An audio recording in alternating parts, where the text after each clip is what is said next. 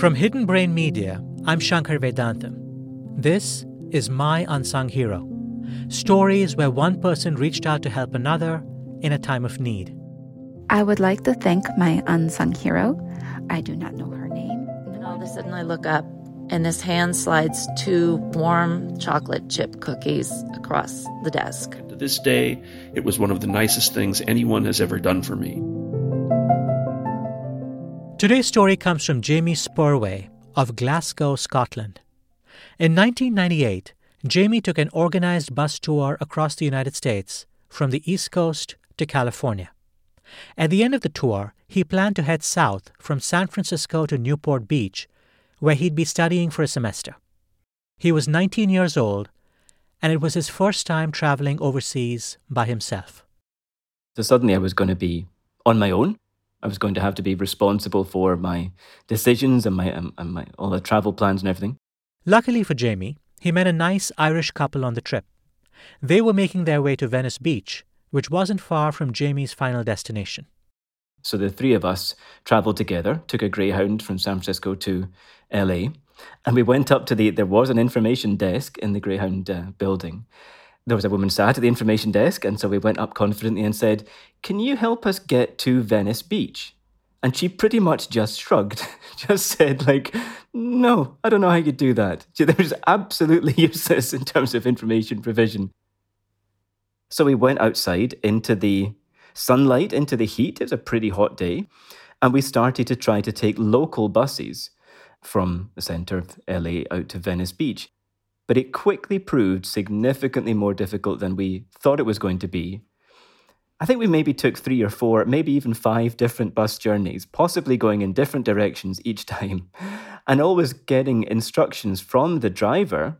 Usually they were very friendly, helpful, but they would just say a sort of, "Okay, no problem, yeah, you can get there, but first of all, you need to take the number 22 down to such and such street, and then you need to get off there, then you take the number 13 or the number 56 down to such and such street, and then you get off there, walk around the block, then take the number 57 It was just an endless list of numbers and names that we didn't recognize and didn't fully understand or remember. So we're getting more and more flustered, hotter, more physically tired, probably hungry as well. We probably hadn't packed much food or water, just not very prepared in every respect. And so this journey was starting to actually, dent our confidence. We were certainly no longer joking as much as we had been at the start of it. It was starting to feel more like, we've bitten off more than we can chew here. We've made a mistake. And I think that at least one of us had named the fact that around that time in the UK, there had been a number of news stories of tourists going missing in LA. They may have been slightly exaggerated, but it was on our minds that this is a thing that happens, that LA is a city that can kind of swallow up tourists that aren't very experienced and they never be seen again. So it's not just that we were kind of tired and hungry. There was certainly a level of anxiety growing in our minds as well. And so eventually we decided, okay, we're going to need to just stop and try to figure this out properly and buy ourselves a map. So picture 3 very white, like sheet white people, 2 from Ireland and 1 from Scotland, going into this gas station to then buy a physical map and then stand outside the gas station wearing our backpacks, holding this map. We could not have made ourselves look more conspicuous if we had tried. So we stood for maybe 10 or 15 minutes, standing outside this gas station, looking at a map.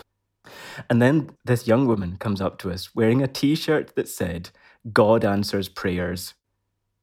Now, I'm not a person of faith, but I admit that in that moment, I did have a sense of, wow, has this person been sent from heaven? Because she just looked at us and said, "Do you guys need any help?"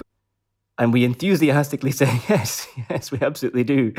And we explained where we were trying to go to. And I think that we anticipated that the help she was going to offer would be her saying, "Oh, I know how you can do that. You just do X, Y, Z." But no, she said, "Okay, why don't you just get in the car? My mother and I will take you." And that's what they did. And on the journey, they discovered that, I was going to need to travel to Newport Beach the next day. So they said, "Well, why don't you just come back and stay with us overnight?" So not only did they drop off the Irish couple in Venice Beach, they then drove me back into wherever they stayed in the centre of LA, and I stayed with them for a night. They gave me dinner, They were so obviously people who took their faith absolutely to heart. I mean, when it's not just a T-shirt saying God answers prayers. And as I say, somebody who's not a person of faith, for me, it's always just stood out in my memory as an example of when some people really live and manifest their faith. I think at the time I was probably conscious of being really grateful for the help that they'd provided, but I don't think I really appreciated just how unusual that level of generosity was, and how big an impact it's made on me. I really would like to be able to reach out and thank them, because it was a really big thing that they did for one little Glaswegian lost in LA.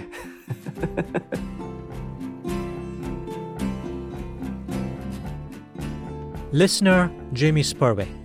Jamie lives in Glasgow and works as an equality and diversity trainer. We told the story of another of his overseas adventures on our sister podcast, Hidden Brain. It's part of an episode called Waiting Games. To share the story of your unsung hero, record a voice memo on your phone and send it to us at myunsunghero@hiddenbrain.org. If you like today's episode, please be sure to share it with a few friends. I'm Shankar Vedantam. See you soon.